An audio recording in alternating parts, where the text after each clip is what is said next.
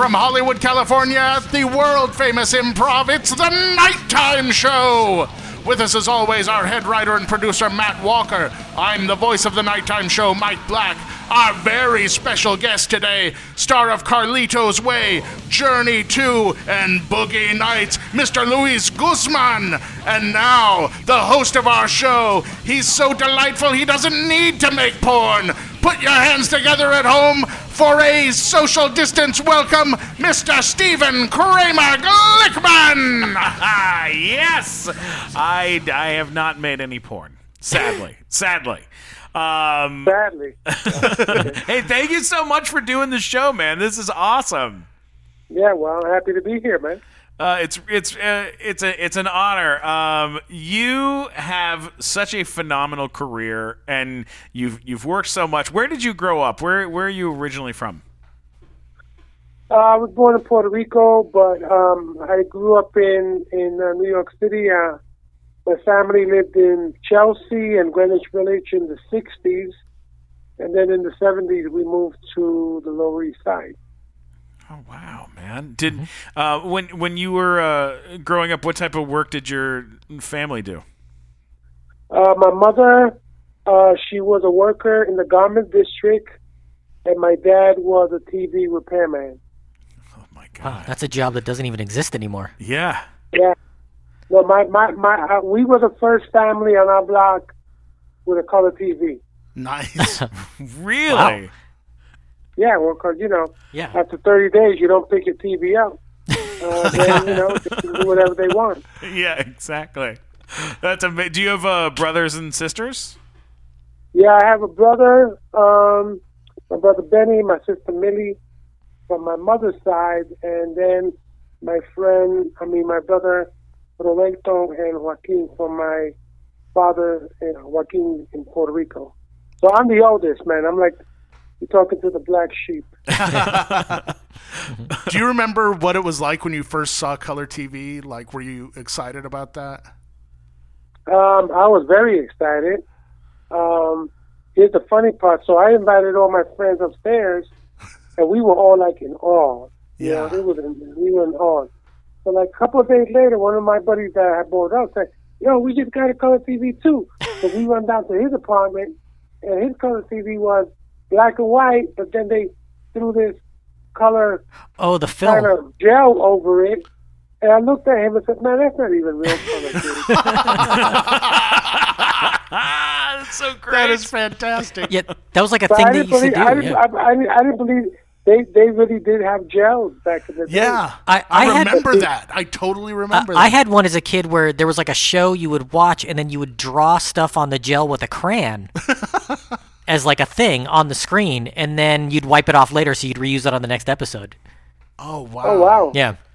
That's amazing. Okay, so you grew up 400 years ago. Yeah, We all did. Matt is old as fuck, for sure. I remember the two different knobs on the TV, and one of them that changed the channel, and the other one, no one knew what the fuck it did. But it had like 100 numbers on it. How about when the knob to change the TV didn't work and you had to change it with pliers? Yep. Yes.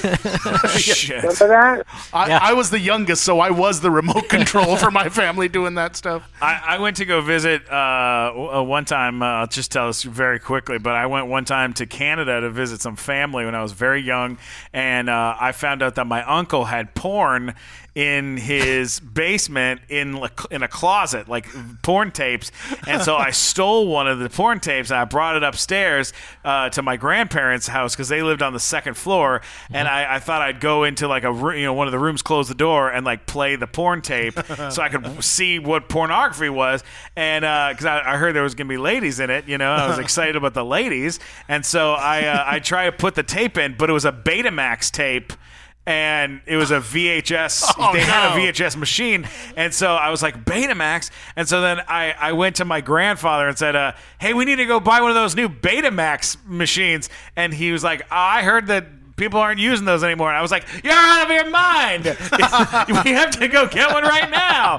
And he wouldn't do it. So then I was afraid to go back down to the basement and risk getting in trouble. So I took the porn tape and I shoved it into a metal box on the side of the wall, thinking that it was, I didn't know what it was. It was the radiator, and it melted to the heat, to the hot, to the inside of the radiator. Oh, the radiator. Radiator, yeah. Then we call it radiator in At first, Canada. I thought you were saying that radiator was the name of the porn, and I was like, well, he's like part rat, part gladiator. Yeah, What is this that movie? would look like. Yeah.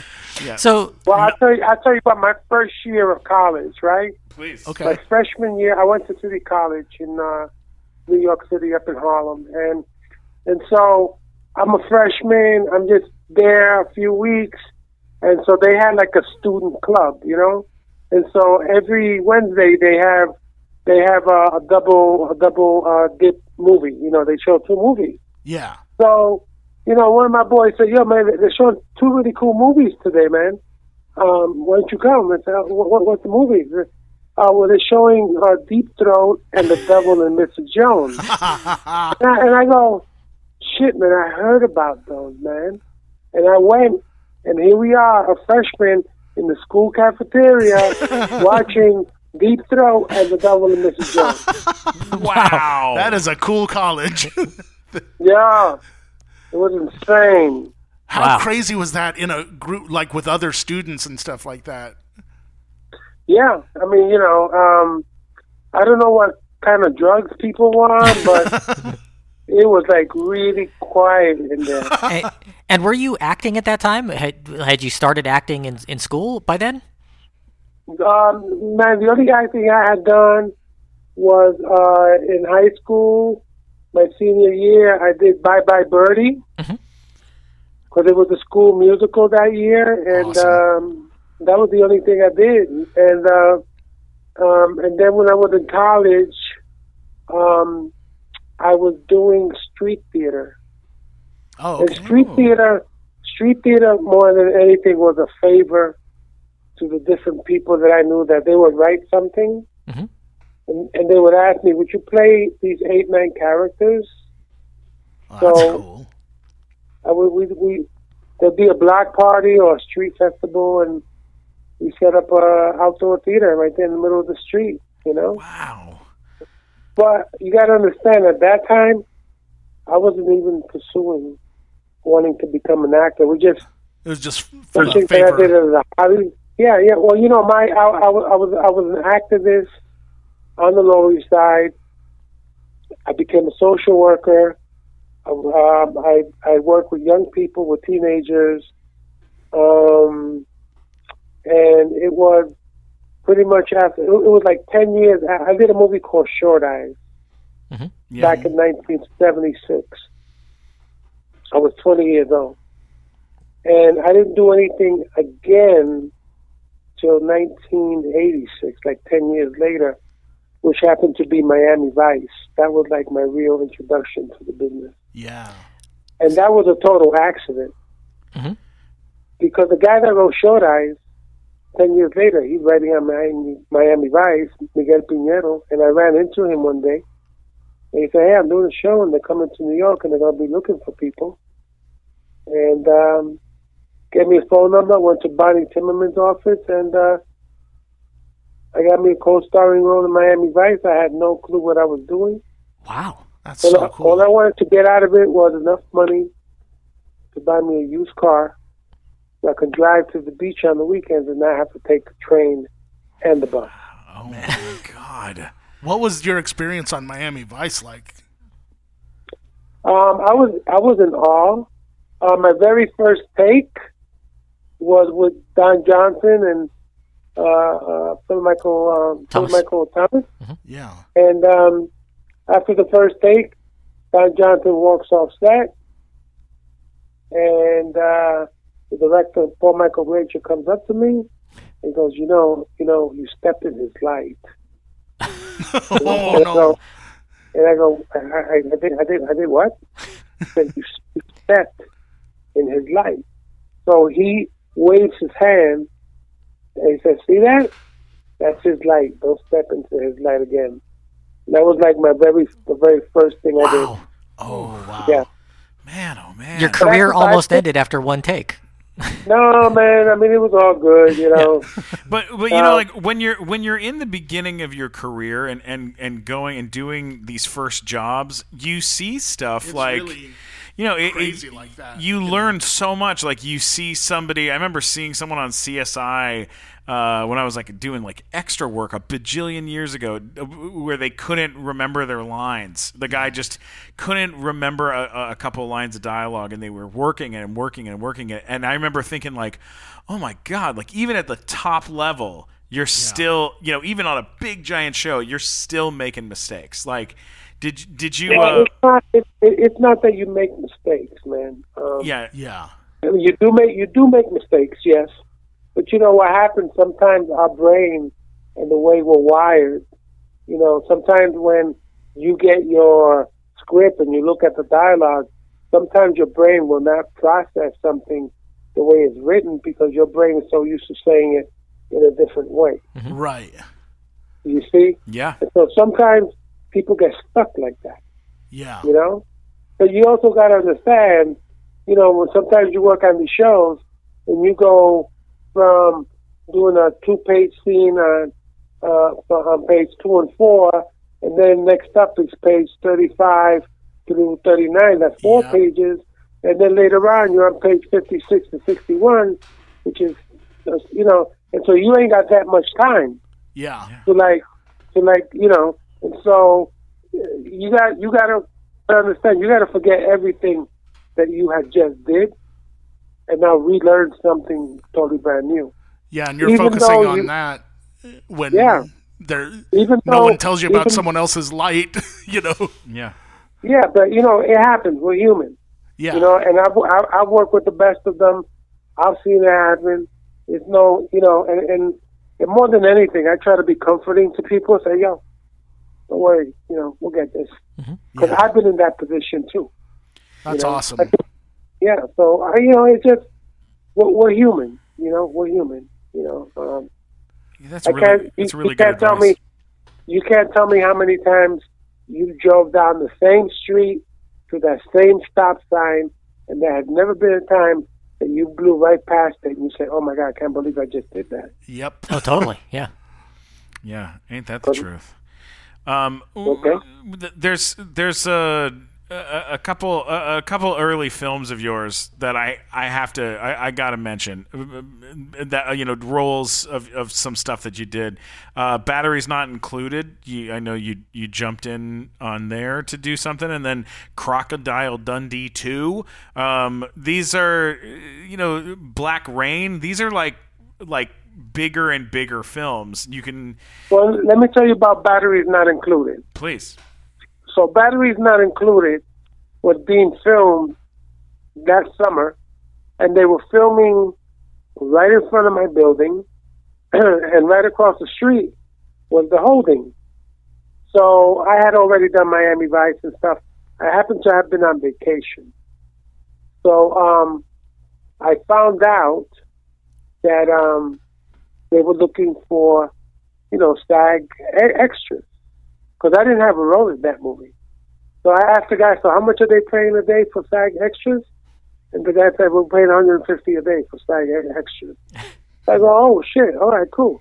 I think I make a nice $750 while I'm on vacation. So in between takes, and when they didn't need me, I just go up to my apartment and hang out and look out the window when I saw that they're ready. So that was like I came in through the back door of that one. Yeah. That's something I'm very proud of. But back in those days, I was doing the hustle, and back in those days, $750 for just hanging out and getting free lunch for a whole week. You're not going to pass that up. I would still awesome. take that deal. Absolutely. Any day of the week, I would take that deal. Yeah, that's Yeah. That hustle is no joke. I did Crocodile Dundee 2. Yeah. I went to Australia. We were in the outback. It was a wonderful, wonderful experience. It was freaky because we were in the outback. They built an encampment for us. Oh, So wow. the very first night that we're there, the park ranger shows up, Yeah. and he's about to tell us about where we're at and stuff like that. So he goes to us. So we just want you to know, you are the guests here. You are the animals. Yeah. The animals that are out there on the other side of the fence, they are the residents. Yeah. You are the visitors. So he goes, of the 20 most poisonous snakes in the world, 17 live in Australia. Oh my God. And I'm like, okay. Oh, Of the 20 most poisonous spiders in the world, 17 live in Australia. No. And I'm like, and so then he goes, so if you get bit by one of these venomous creatures, by the time you call here to your loved ones back in the state, you'll probably be gone. But be very careful. God. Holy Shit like shit. that. Yeah. I'm sorry, I don't know if I could say that, You but can say whatever you want. Yeah. You can say whatever you want. all right, cool. And but it was a great experience, man. I used to see like schools of cockatoos, like by the hundreds in different colors every morning. White, black, green, brown, rainbows. Man. I used to see freaking crocodiles, in the lagoon right in front of the house. That is so and it cool. looked like a log, and then 15 minutes later you come back out and that log is gone. So Oh my God. that log ate somebody. yeah. Did you but- did you get to spend a lot of time around Paul Hogan? Yeah, Paul was great. Paul's a great man. He did such a beautiful job of taking care of us. He was very, very giving, very nurturing. One day the helicopter pilot had to go gas up, and I'm sitting next to Paul at lunch. And he goes, "You want to take a?" It was my day off, and I will come in for lunch because there's nothing to do in the outback.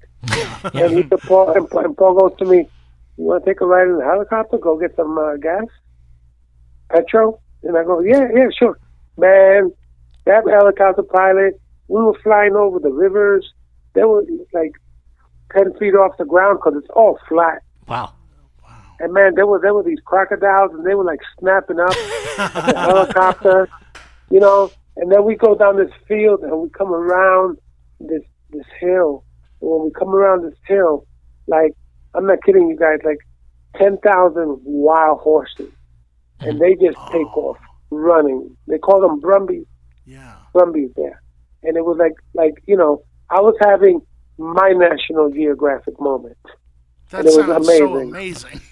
Yeah, and like I said, Paul was a very generous man. He took care of a lot of people. He did the right thing.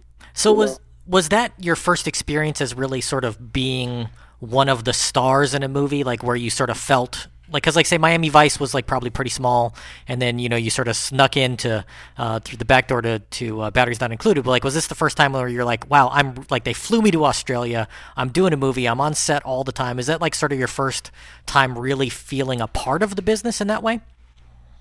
No, because like I was like pretty much a piece of furniture in that movie.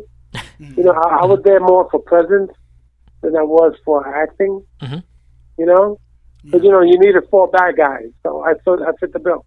But I think when I really first felt that way was when I did a movie called Q&A that was directed by Sidney Lumet. Oh wow! And and it was an ensemble piece. Nick Nolte, Timothy Hutton, Armand Asante, Charles Dutton. Oh, that's a great cast. Patrick O'Neill, Paul Calderon. Wow. And I was like the new kid on the block. And that was the first time. And and you're working with Sidney Lumet, who is legendary. Yeah. I love Sidney. He taught me a lot, in the time that I got to work with him. And that's when I kind of said, oh, wow, this could really go somewhere,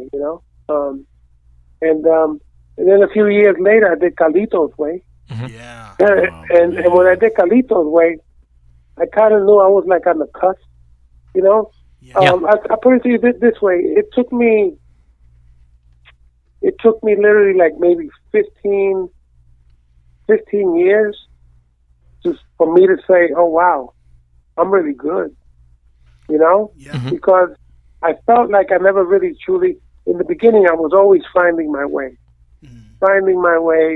you know, kind of molding myself into the craft of acting, you know, learning about working with other people, with directors, learning about lighting, about sound, you know, and so, you know, like I said, it took me a while to realize, oh wow, you're really good, you know. And I think the film that did that for me, I forgot which film it was. It could have been Boogie Nights, actually. You know, you really stood out in Boogie Nights in a lot of ways. You know. Yeah. I think the film closes with you, if I remember correctly. I got to see it again, but if it did, I think it ends on you like planning your new club. Like, that's right. When they wrote the wrong name to my club, right? Yeah, and that's a big deal in an ensemble to have it close on your scene, you know. Yeah, absolutely. No, let me tell you, man. That was probably one of the most phenomenal movies I've ever worked on. Yeah, I mean that's we're Boogie Nights is like late '90s, and when that came out, with Mark Wahlberg was like top of the world, and Julianne Moore was like she was like right up there, and you're right there, right in the center of it, right. You're with Burt Reynolds, you're with all these amazing John C. Reilly, Don Cheadle.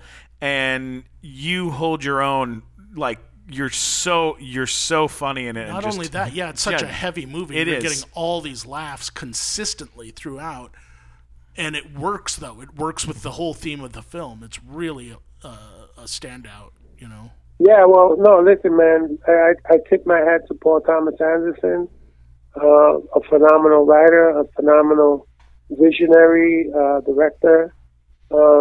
And then we also had an incredible crew that worked on this movie because they had to really bust their ass, man. You know, and then of course the cast that you mentioned. You know, so we had the right chemistry going into that movie. And again, for me, like I said, it was something that I was very proud, extremely proud of, and that to me is a huge feather in my cap. I think so. Yeah, and then you went from that to working on Oz, where you had a nice story arc on Oz around that same time. Was that before or after Boogie Nights when you filmed that? That was right after Boogie Nights. Yeah. So how different was that going into like episodic television like that from being mostly on movie sets before that? Yeah, like especially a show like Oz. Well, honestly, I never thought of it as episodic TV. I always just think of it as work. Okay. You know, to me, it's work. Yeah. And so, when I first showed up on Oz, I'll never forget my first day of shooting. Remember the guy that played Adebisi? Yes. The guy with How did they get the hat on the side of his head? That's what I want to know. Okay, 20 years later. I have to sign a disclaimer on it. But so my very first take, I'm talking to the guy that's in front of me, but Adebisi is standing right behind him, and he's looking at me, right? And honestly, I'd seen maybe 2 episodes at that time, and I was blown away. I actually called my agent to say, call those producers. I want to be on that show. Yeah. And that's how that came about, Tom Fontana. If you saw 2 episodes, you probably saw 17 murders in 2 episodes. 18. 18, yeah.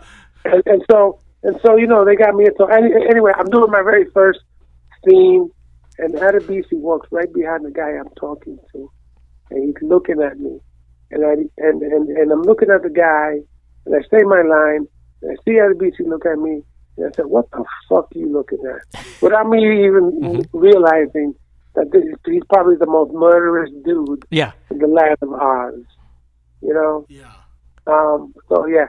And here's the funny thing. I did 3 years of Oz, I think, 3 years.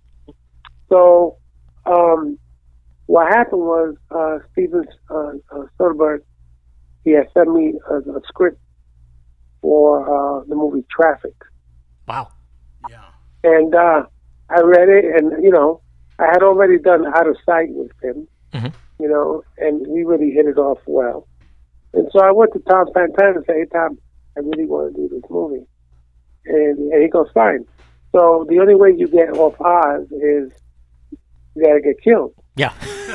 so my only request to Tom Santana was, anybody can kill me, but Adebisi.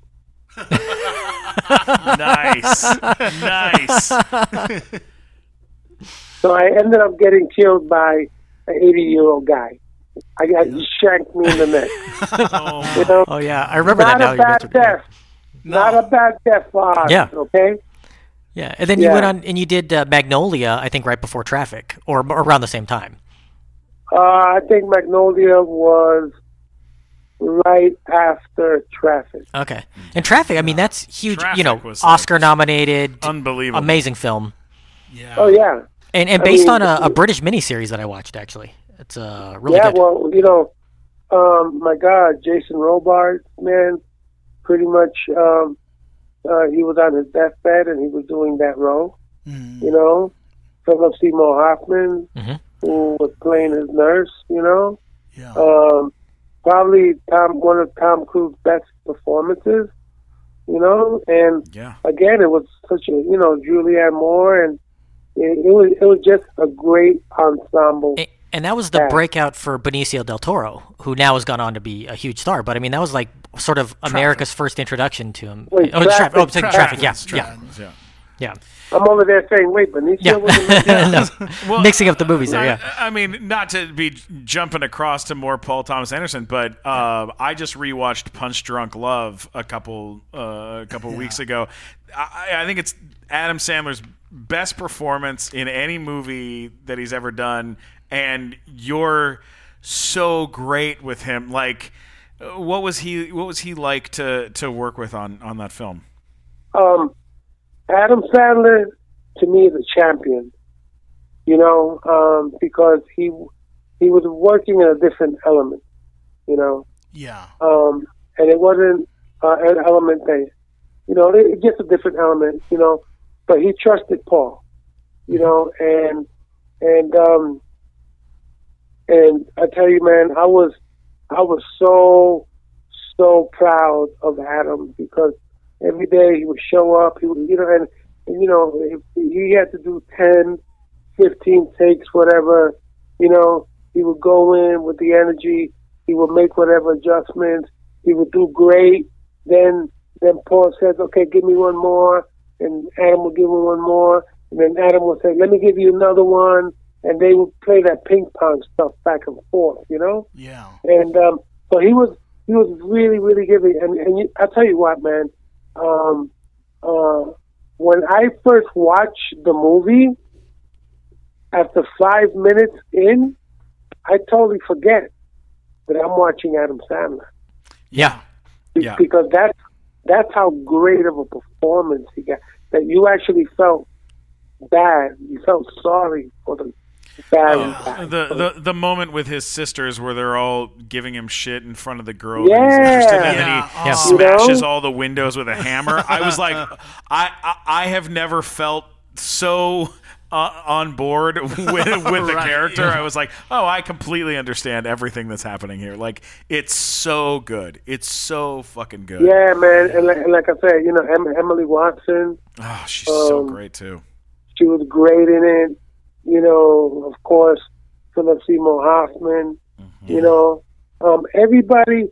And like I said, you know, again, man, Paul is such a gifted writer, director, man, and you know, like I said, Adam, you know, I was proud of him.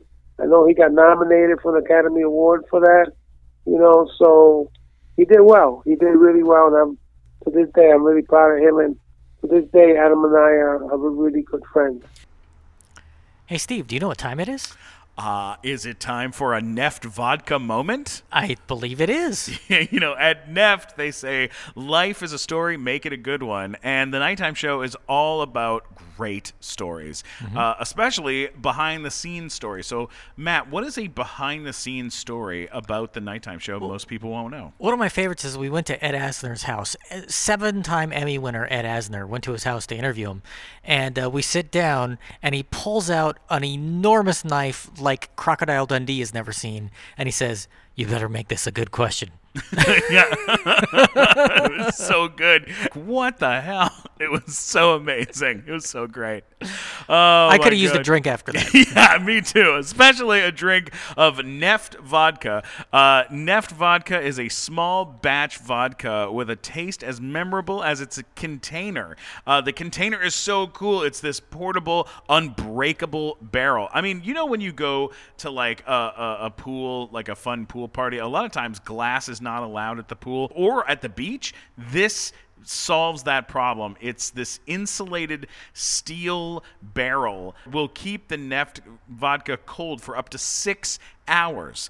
It was inspired in Siberia, distilled in Austria, and it has won a ton of awards here in America. Go check it out. Go get one right now. BuyNeftVodka.com. That's BuyNeftVodka.com. It's buy NEFT vodka.com. Go check it out right now and get your drink on. All right, let's get back to the show. Look, I got to bring up there are two films that I have to bring up because we got a lot. We posted on Facebook that we were going to get to talk with you today, and both of these got brought up. The Count of Monte Cristo and The Adventures of Pluto Nash. Is there, from either of these, is there a moment that you remember that you were just like, any stories from the set from either of these that you'd be down to share? Yeah, well, when I did the Count of Monte Cristo, yes. And so I flew to Ireland, and I had just finished doing a movie with Steve Buscemi and Dennis Leary in New York. And I got a call from Kevin Reynolds. He introduced himself. I'm doing the Count of Monte Cristo. I'm in the Bronx, in the South Bronx. And, he's in Europe calling me, "I would love for you to do this movie. You're my guy, blah, blah." I go, "Cool, great." So I last read the Count of Monte Cristo, I think, in the 11th grade, And I vaguely remembered it, but I read the script and refreshed my mind. I said, "Oh, great, yeah, it's a great movie. It's a great role," and stuff like that. So I flew to Ireland, and I'll never forget, I got into the car. They sent production center driver for me and everything. It's a 45-minute drive into Dublin, and the guy's talking to me perfect English. Mm-hmm. I do not know what the fuck he's saying. Oh my God. Okay? Because it was like Gaelic or something. It was like yeah, that strong Irish accent. Oh yeah, man. And all I could say was, yeah, I hear you, bro. Yeah. Yeah. So, I get there and I'm meeting all the actors, the production team. I'm there for a week, and I noticed everybody has, Irish, English accent. Mm-hmm. And so I'm already there saying, okay, so I got to duplicate that. Okay, let me see. So my very first day of working, my first take, Kevin Reynolds halfway through the scene yells, "Cut." He said, "Louis, come here, I want to talk to you." He takes me to the side. We take a walk. He goes, Can you explain to me what you're doing?" I said, I'm doing my character. I said, "Yeah, no. What are you doing with your language, your speech? What is that?" So I'm just trying to duplicate the accent. He goes, "You're the only actor in this movie that does not have to do that." and he said, "Bro, you're a pirate. You're probably from Spain. Yeah. Don't sweat it. Don't sweat it. Can I tell you how much I loved hearing that? Oh, I can't even imagine. Oh, man. That must have been the biggest relief ever. Oh, yeah, man, because, it's like when you work with these Irish English actors, man, they are phenomenal. They're extremely talented, but I'm not classically trained like that, Yeah. But nonetheless, it was a great experience. That one moment when I introduced the Count in the movie, and all the fireworks go off and he comes down in the hot air balloon. Yeah. That's when I felt like, yeah, this is it. Boom. You were so good in that part.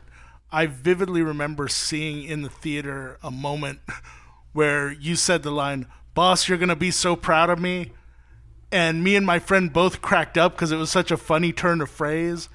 And we have been saying that to each other ever since. Like, whenever we do anything good, we go, "Boss, you're going to be so proud of me." I'm gonna have to watch it again, Yeah. I gotta pick up all these little lines, So you're terrific in that movie. Thank you. And then Pluto Nash. Pluto Nash was a very interesting movie. Yeah, that's one way of saying it. Yeah, it was a very interesting movie to me because the movie had an all-star cast to it. Yeah. It was $135 million movie at the time. Damn. And I think it made like $6 million at the box office. Shit. But lucky for me, I didn't take that hit. No. I just showed up. I did my role. I love my role. It was funny. I got to engage myself with Eddie Murphy, who to me is a phenomenal performer in his own right.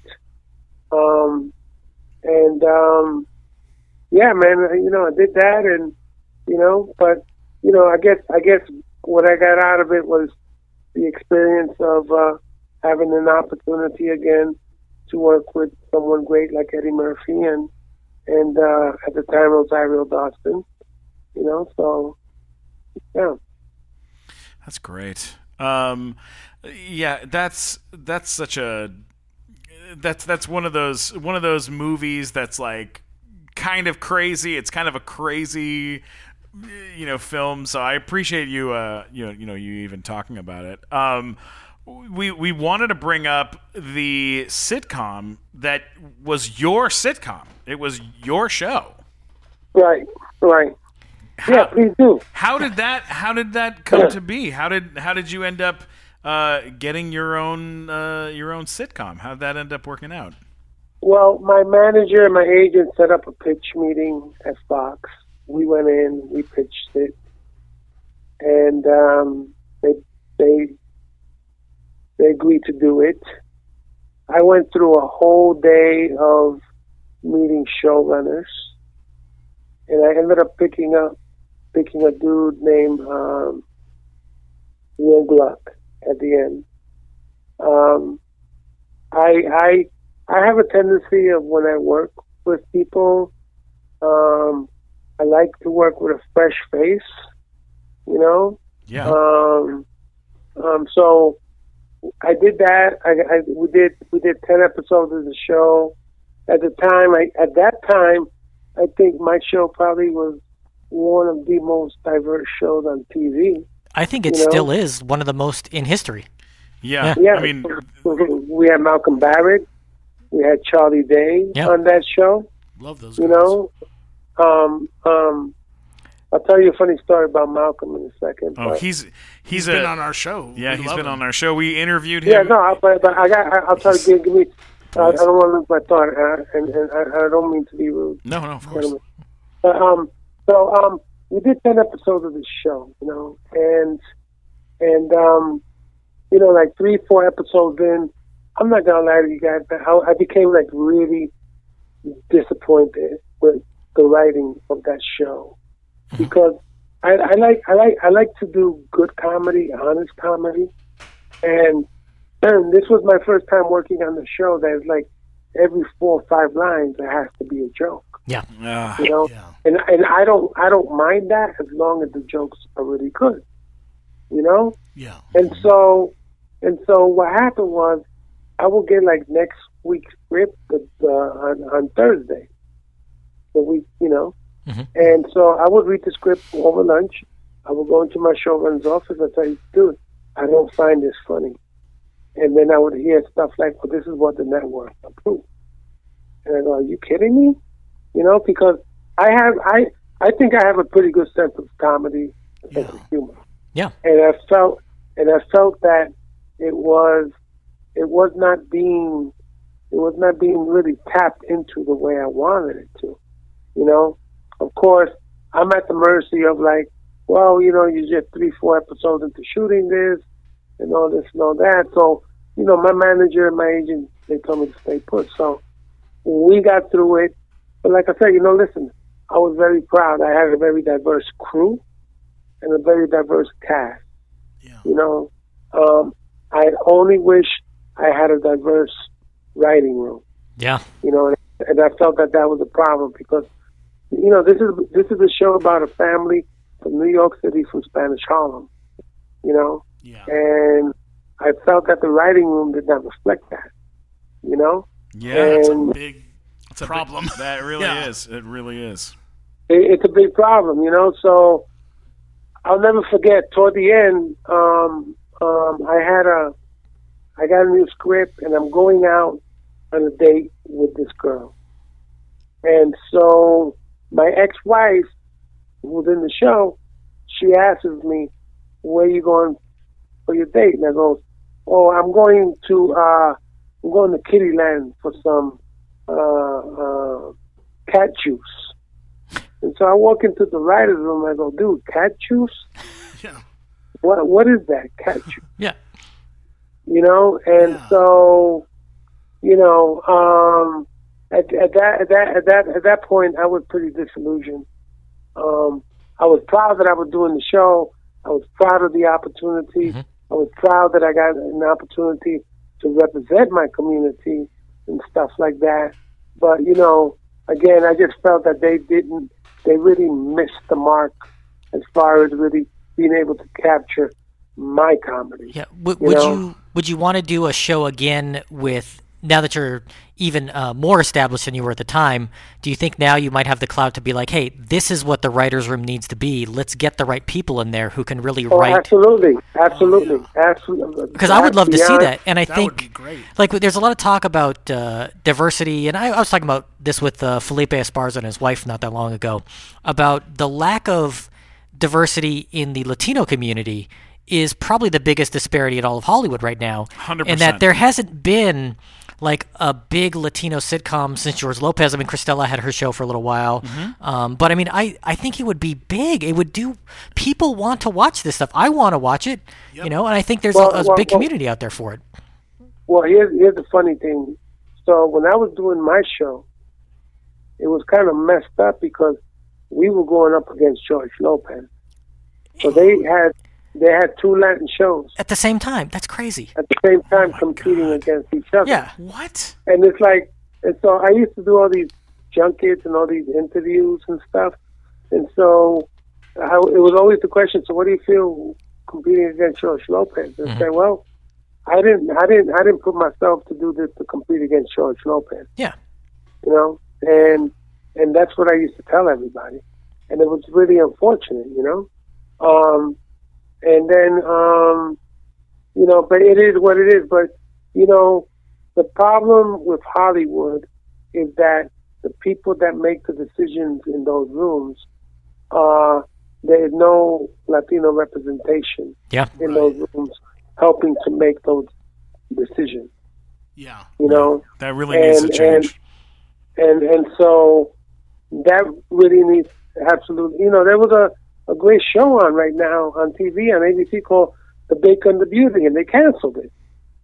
And it was like about a Cuban family that owns a bakery shop, and it was a great storyline, and they canceled it.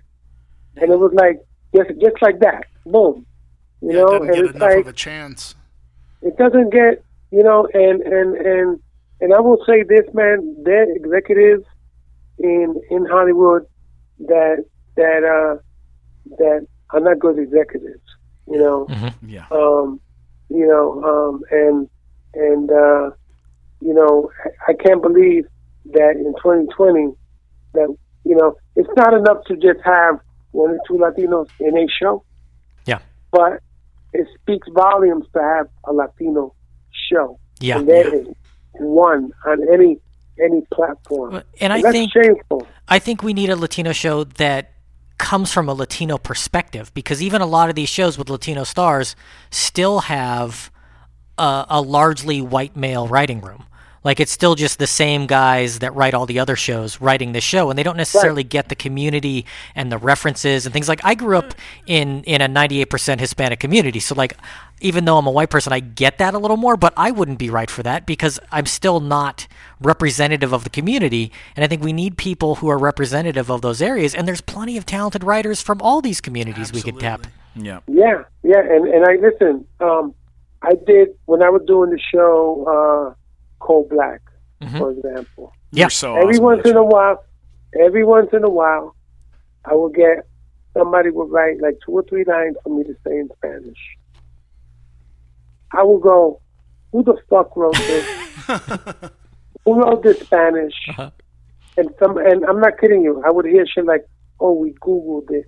Google does not. Google Translate. Are you kidding me? Google does not know Spanish. Yeah. This is not, you know, and so that's a real dilemma. Yeah.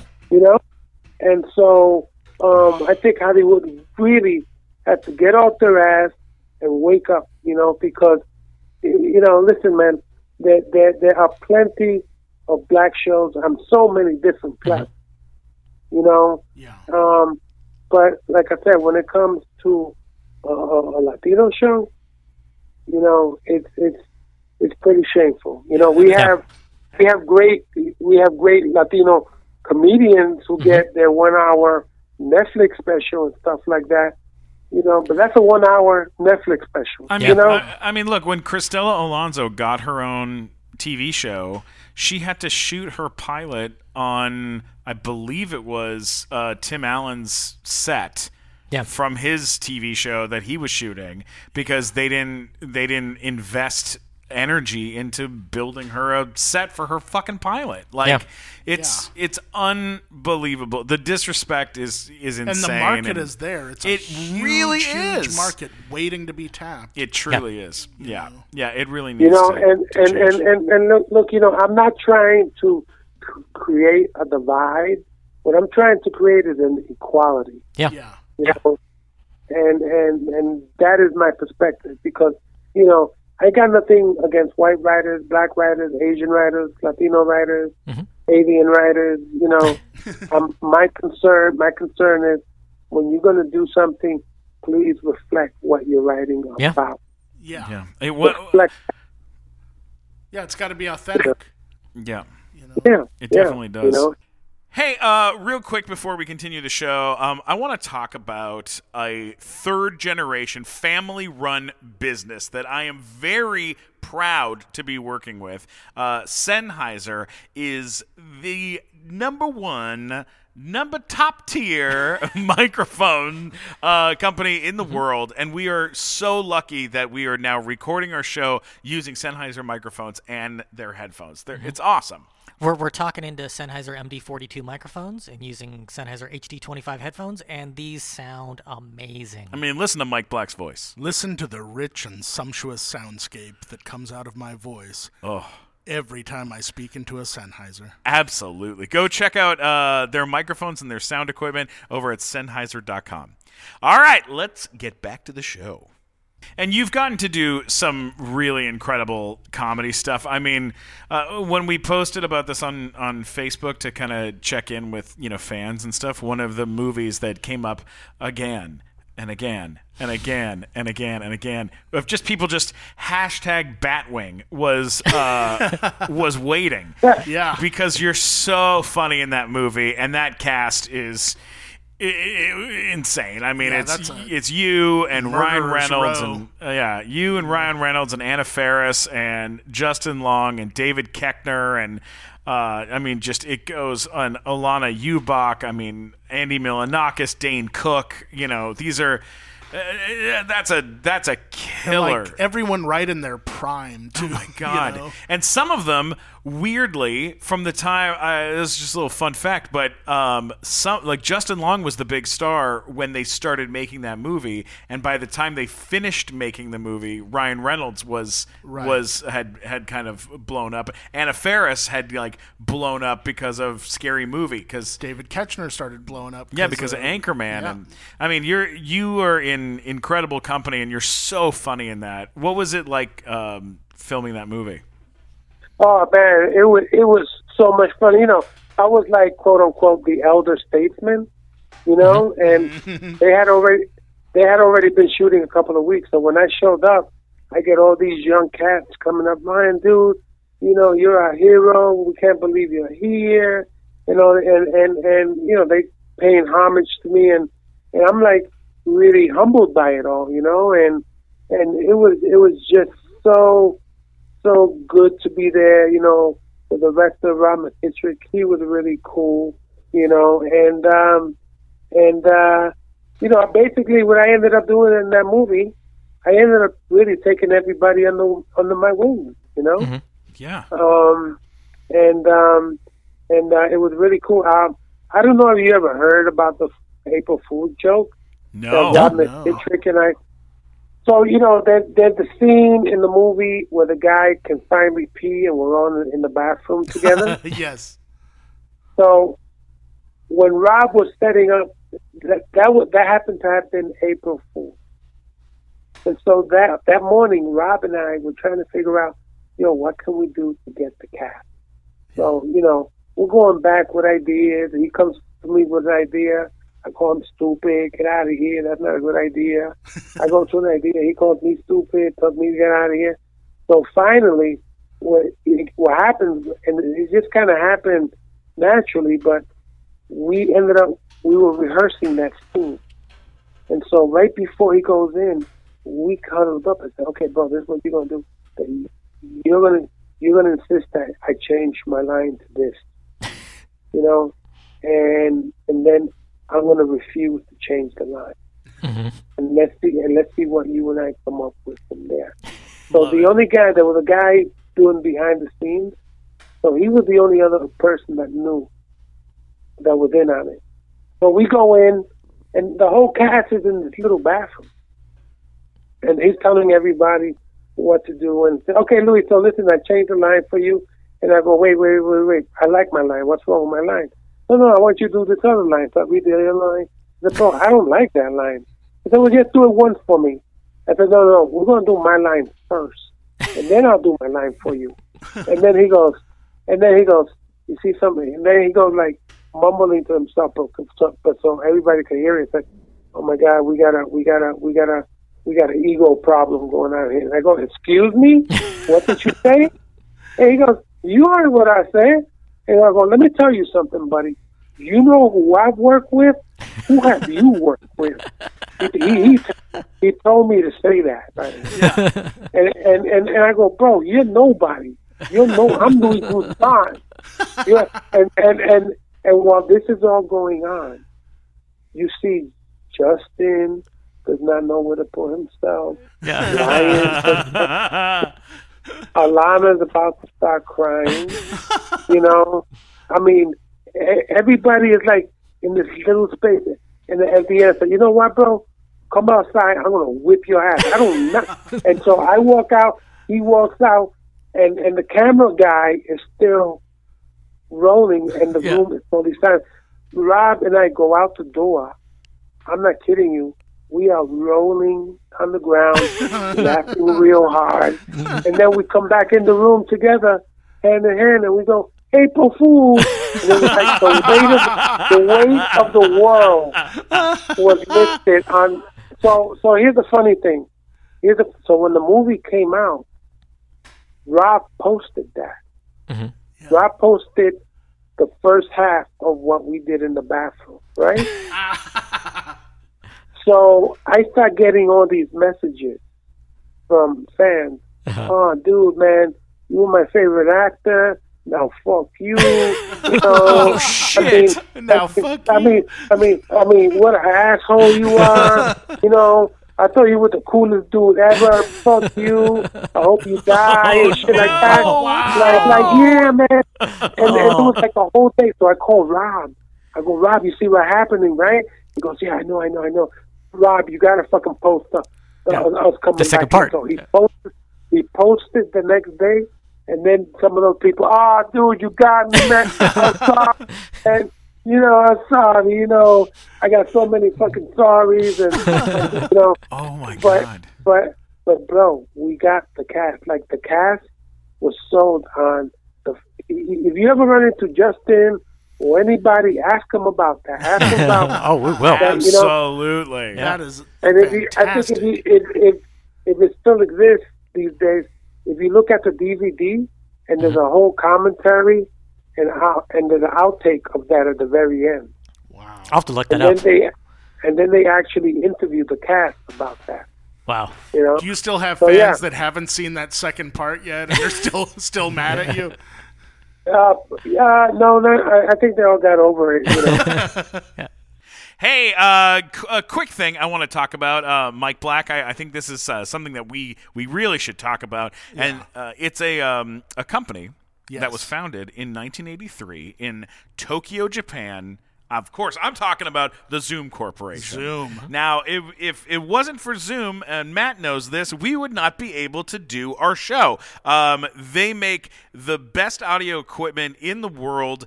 Which one are we using right now? We're recording onto a Zoom LiveTrack L8 right now, and when we go do our live events at conventions and stuff, we often use the Zoom H6, and they're both just fantastic pieces of equipment. You plug your microphones in, you plug your headphones in, and you're good to go. Yeah, I mean, whether you're a classically trained pianist or a run-and-gun filmmaker or a podcaster like us. Yep. Yeah. I do a ton of podcasts, and I can tell by listening when they're using a Zoom and when they're not. Yeah, it's the mark of excellence. It really is. Go check it. Go check out all their stuff over at zoom-na.com. That's zoom-na.com. Be professional, for God's sake. Zoom-na.com. All right. Okay, let's get back to the show.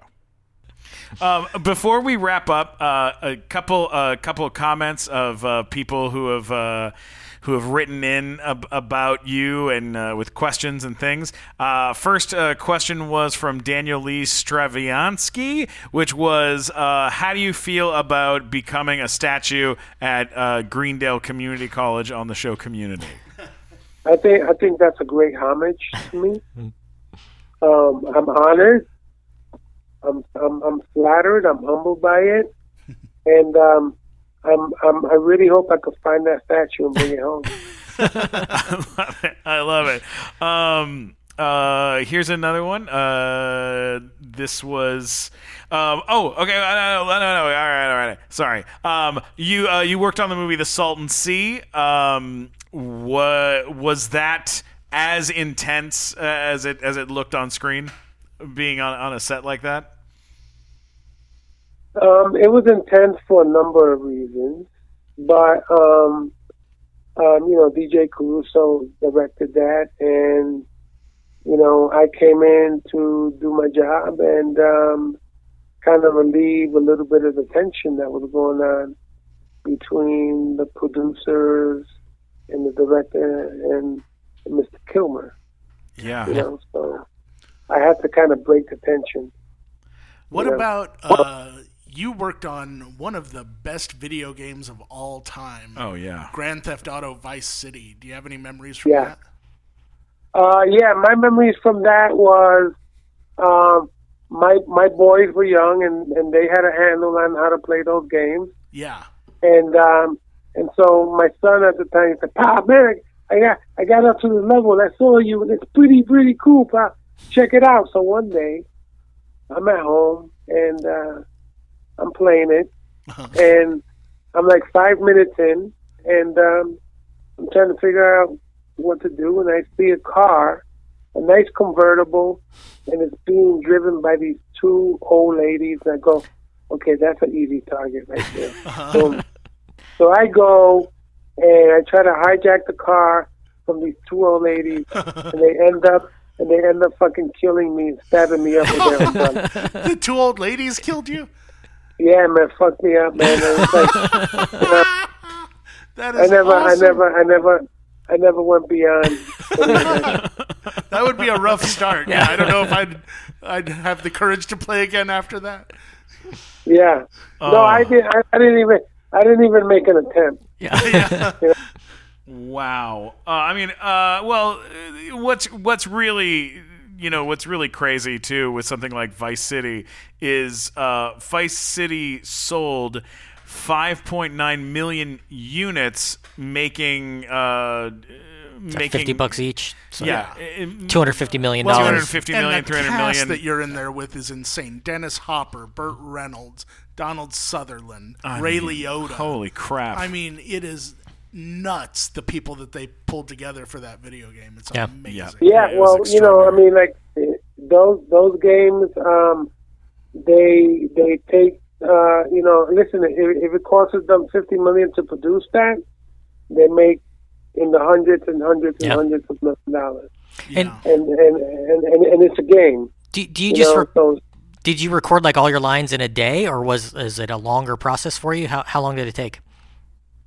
Well, first you have to go into this green screen stuff, and they put all these dots on you, and you got to move around for them so they can record your movement. Yeah. And then in a day we did all my recording. Yeah. Wow. Are there any photos of you in the ping pong ball outfit? Because that sounds hilarious. I think they're somewhere. I think the correct word you were looking for is sexy. Sounds sexy, Matt. Yes, baby. We appreciate you being on the show so much. Do you have social media or anything that if people want to follow you? On Twitter, it's I am Luis Guzmán. That's one word.